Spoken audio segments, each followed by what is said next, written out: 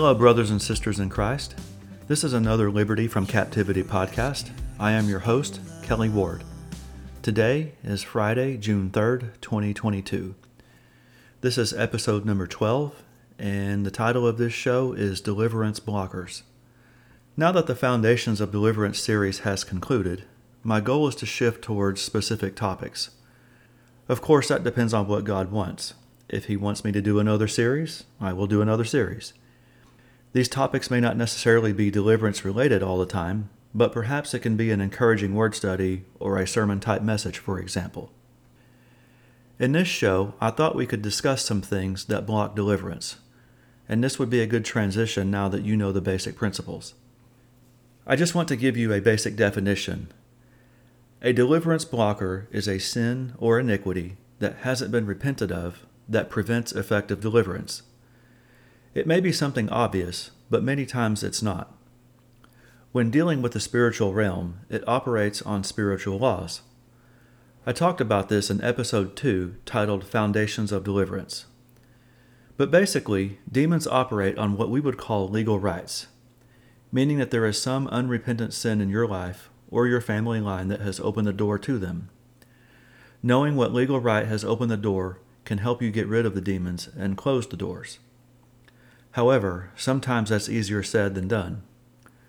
For example, if there was a sin that you know you committed, you can repent and close the door. That's something that's easy, you know you did it, and you can repent for it. On the other hand, there can be a generational curse in place from several generations back that you may have no knowledge of.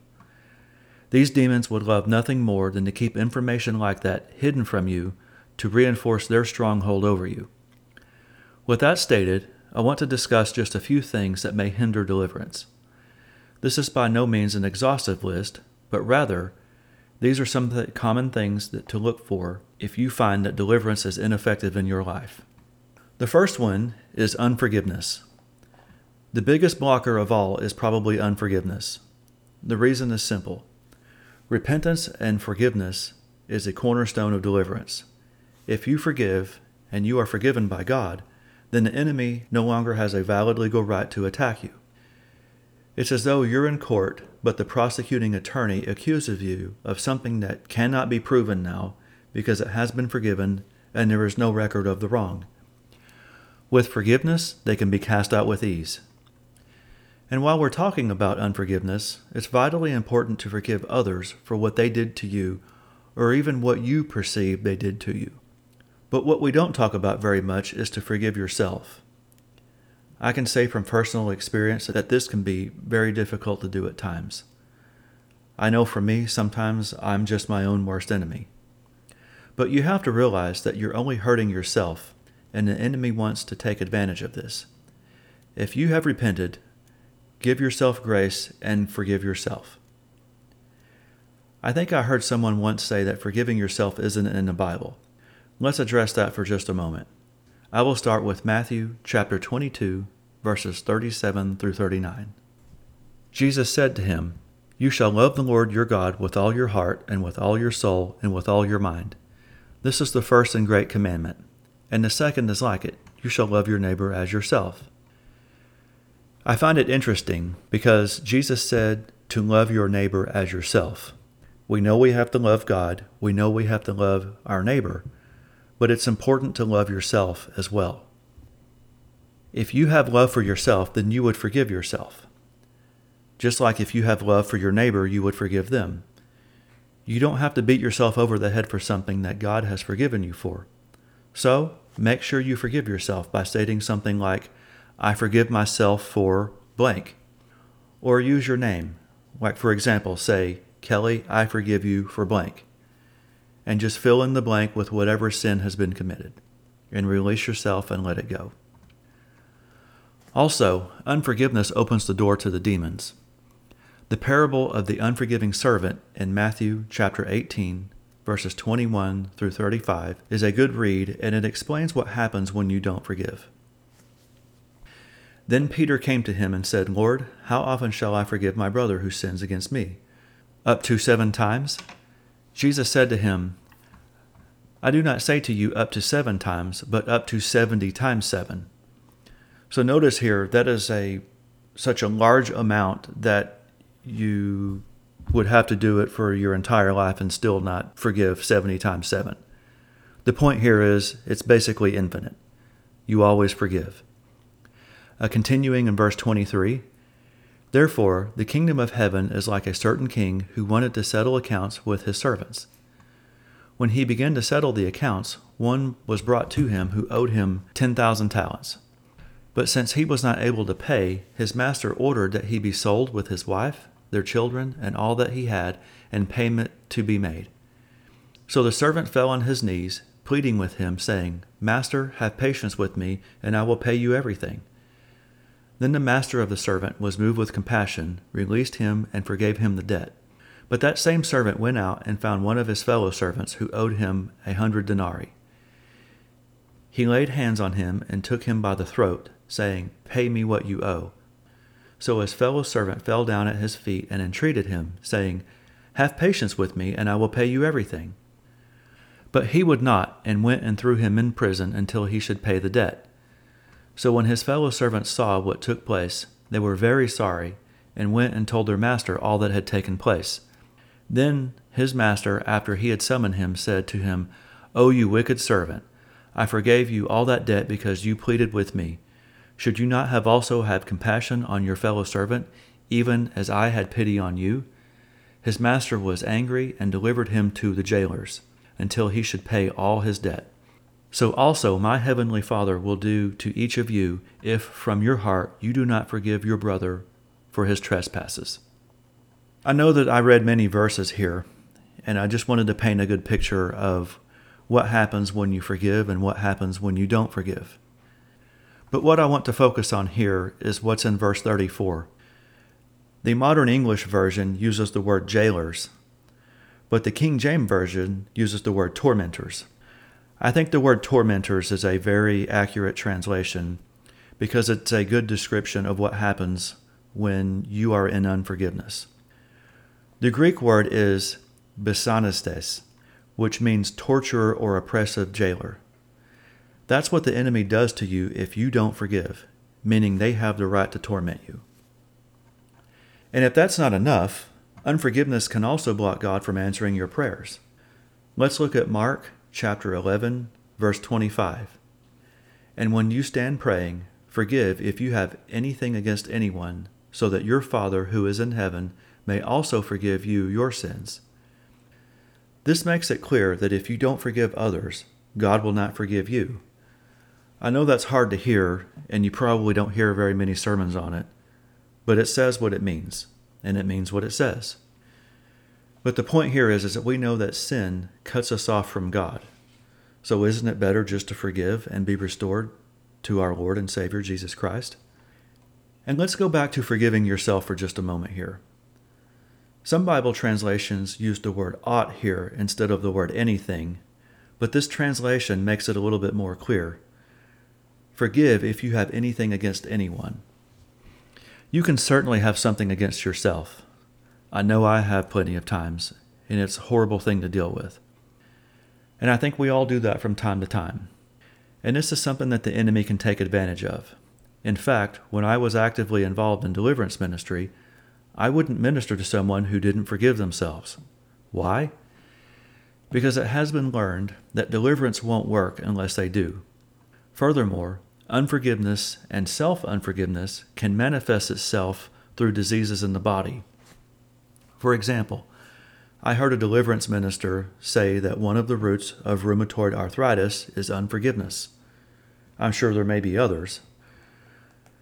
But the point here is that these things can cause great harm to your body in a physical way. My opinion, based on all my studies, is that unforgiveness also represents a healing blocker as well, since it is responsible for diseases in the body. The bottom line here is simply this: forgive others and yourself, and give yourself grace. Not only this, if you know that God has forgiven you, then isn't the sacrifice of Jesus enough? I mean, just think about that. The next deliverance blocker is trauma. I would say that trauma is something that is often overlooked in deliverance. Trauma can occur in a variety of ways, such as car accidents, tragedy, being abused, rejection, abandonment, harassment, or anything that caused a traumatic event. I can't say for certain how this works, but I know the enemy takes advantage of trauma. Car accidents are something to look into because those can be a fearful and frightening event. If there are some negative memories involved with trauma, it may be a good idea to minister inner healing for those. I have a short testimony about harassment that led to trauma that I would like to share with you. In 2010, I had taken a new job and was put with a coworker who harassed me, bullied me, and made me feel like my job was in jeopardy. Now, at this time in my life, I had turned my back completely on God. I had taken a different job, moved away from my home state of Oklahoma to Alabama, and abandoned my parents and siblings. I had no support except from the woman who I was married to at the time. Anyway, I felt completely alone, and I feared that I was going to lose my job. I was called into meetings with my coworker, who was equally graded as me, and was questioned about my ability to do the job. And this was while my supervisor wasn't even present. And my supervisor wasn't really even involved yet at this point. I was struggling to learn the job and received little training on it. My confidence was low, and I felt trapped because I had a commitment to do this job for a period of 3 years. It's not like I could just leave and go back home. The anxiety was so bad that the only solace I had was when I slept, and that was if I didn't have nightmares. The anxiety and panic attacks grew to a point that I had to be put on an antidepressant. In 2014, I gave my heart to Jesus, and several years later, I went through inner healing for this. I can tell you that the fear was so heavy and that the anxiety was so strong that it was just crippling. If you have experienced anything that has led to trauma in your life, I highly encourage you to deal with it, and it's vitally important that you do. And seek inner healing for it. I did a podcast on this in episode 9 titled Inner Healing. Keep in mind, though, that this episode was just a basic introduction to the topic.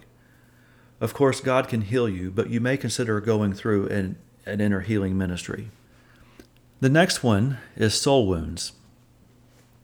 A soul wound is the result of someone that hurt you or offended you. Even if you have forgiven someone for the hurt they caused you, it's important to address any wound that may be there and allow Jesus to heal those. If you want to know more, listen to episode 9, titled Inner Healing. The next blocker is curses and generational curses. Curses are a hidden cause of problems with many Christians. You may be doing everything right, but something is still holding you back. Perhaps no matter what you do, you can never seem to get ahead in certain areas of your life. I encourage you to listen to episodes 6, 7, and 8 about curses if you want to know more. It's probably easy to break curses that you have put on yourself because you may be able to remember some of the things that you said. But the more difficult curses to break are generational because unless you know the history or the Holy Spirit reveals it to you, you may not even know that there's a curse. You can approach this several ways. One is what I like to call the shotgun approach. Of course, pray, but also obtain some deliverance books and use the internet for research on the most common generational curses. Go through them one by one and break as many as you can. For me, this has been the most helpful method and the way God led me as I was learning to do it. It may be different for you, though, as I had to learn how to do this. Nevertheless, I encourage you to try. The second approach is what I call the pinpoint approach. Pray and ask the Holy Spirit to reveal to you exactly what is going on. Follow His leading and instructions. Once you know the root, you can break the curse and command the demons to leave. The next blocker is unbelief. I haven't heard many sermons on unbelief, but it's terrible because it can stop the flow of what God wants for you. Let's take a look at Matthew chapter 13, verses 53 through 58.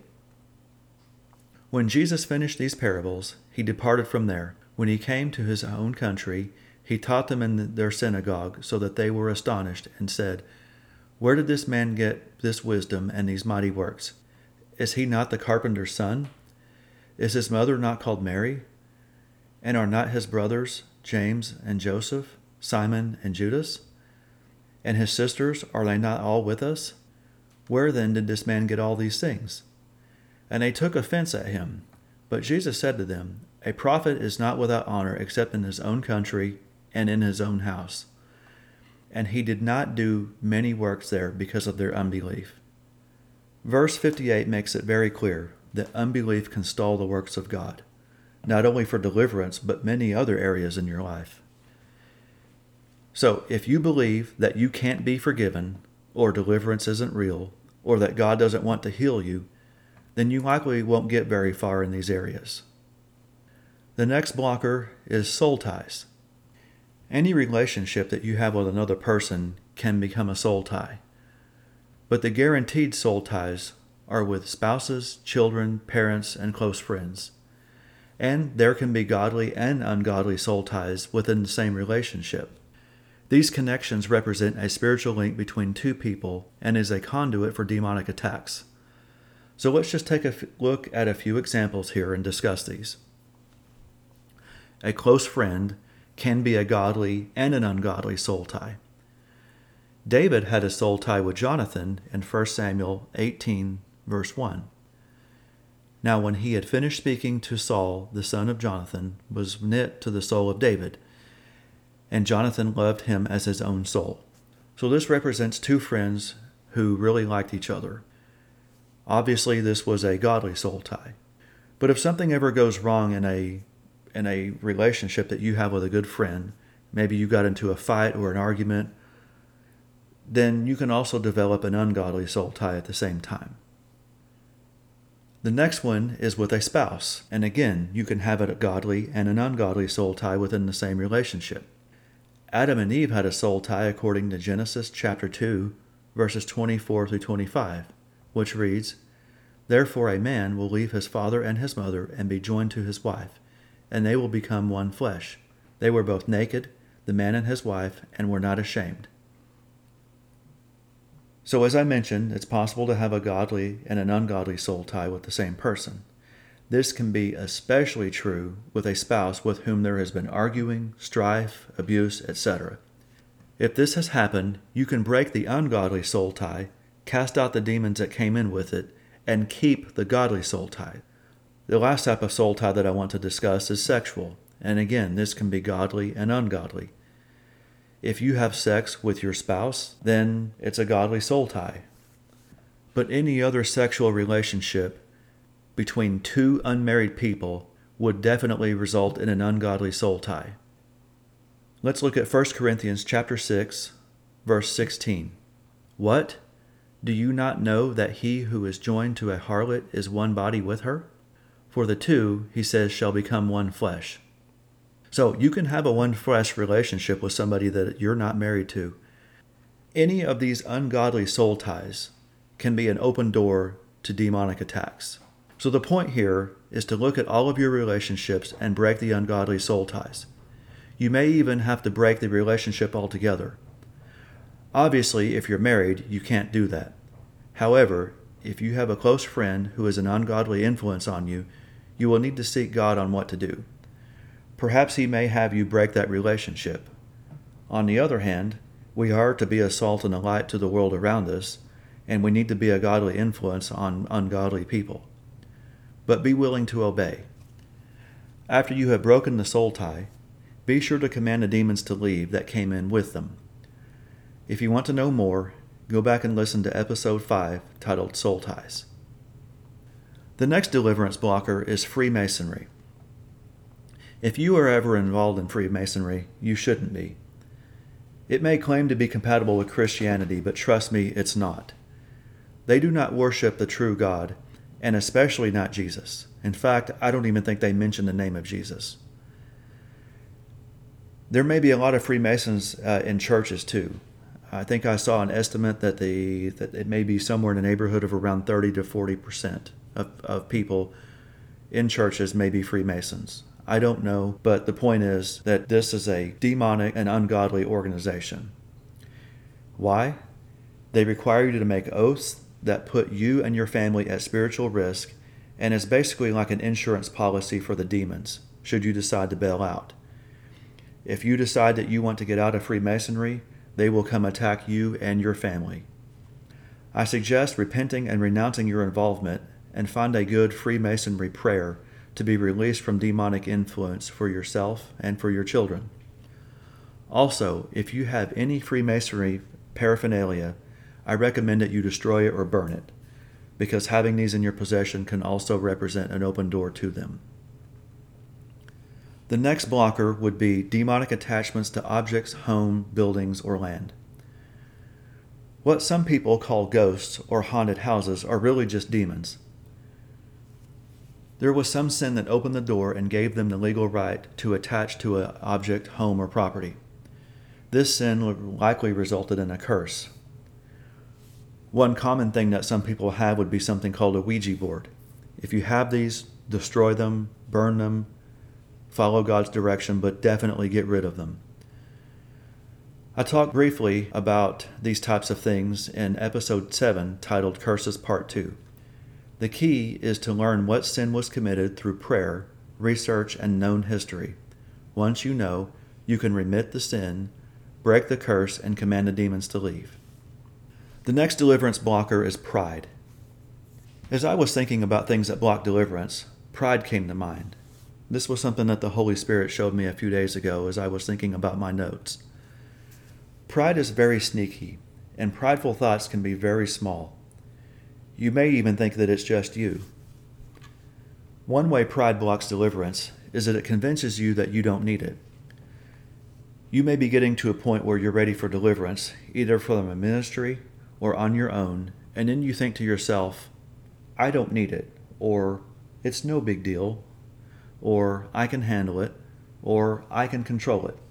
If you think this way, I encourage you to repent for any pride that you may have. Pray about it, of course, but also examine your heart. Make the decision that you will fight to get your freedom. Another way that I can think of that pride blocks deliverance is you really think that you don't have a problem at all. For example, maybe you're resistant to the idea that something is wrong when people are telling you there's a problem or ignoring the prompting of the Holy Spirit. Again, the antidote is the same. Repent for pride, seek God, and allow Him to open your eyes to really see.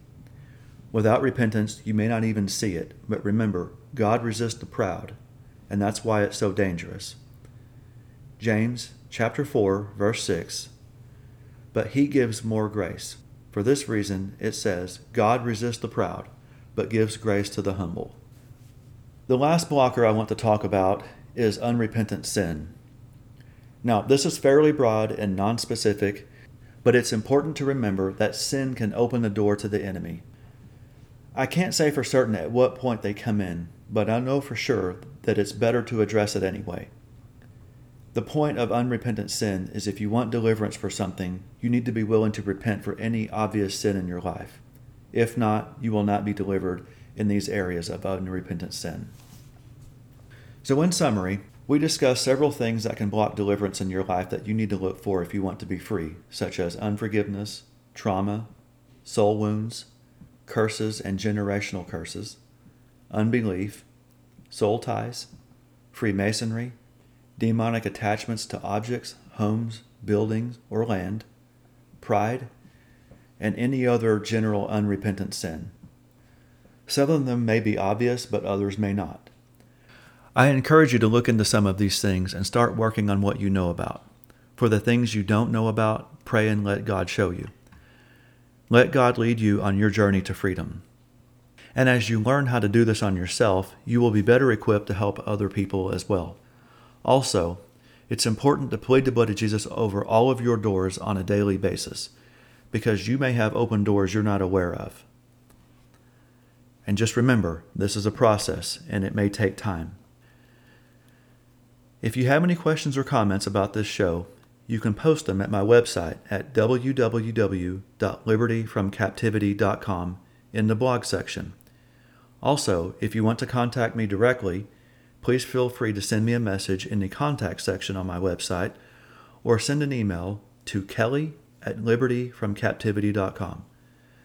Have a great rest of the week, and God bless you.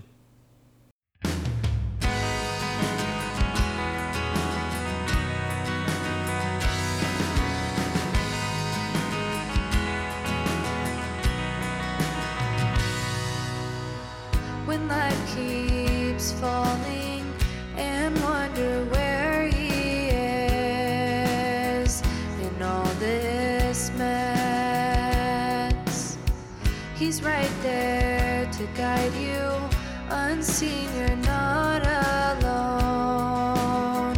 His light shines on the past that we're not shown.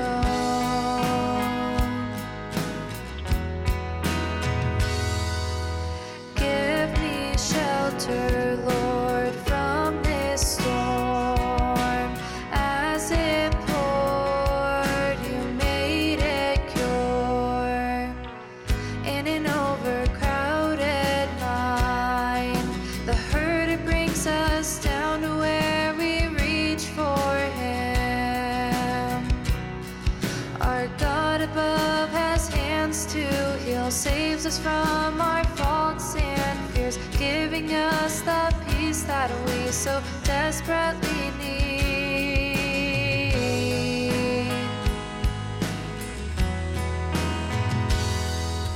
Give me shelter, Lord, from this storm. As it poured, you made it cure. Jesus bids us to call on Him. His peace and love are shelter from this storm. I can see you on my darkest night, with hands held over me when I can't fight. If time has taken me, all that I have, it's you who rescues me.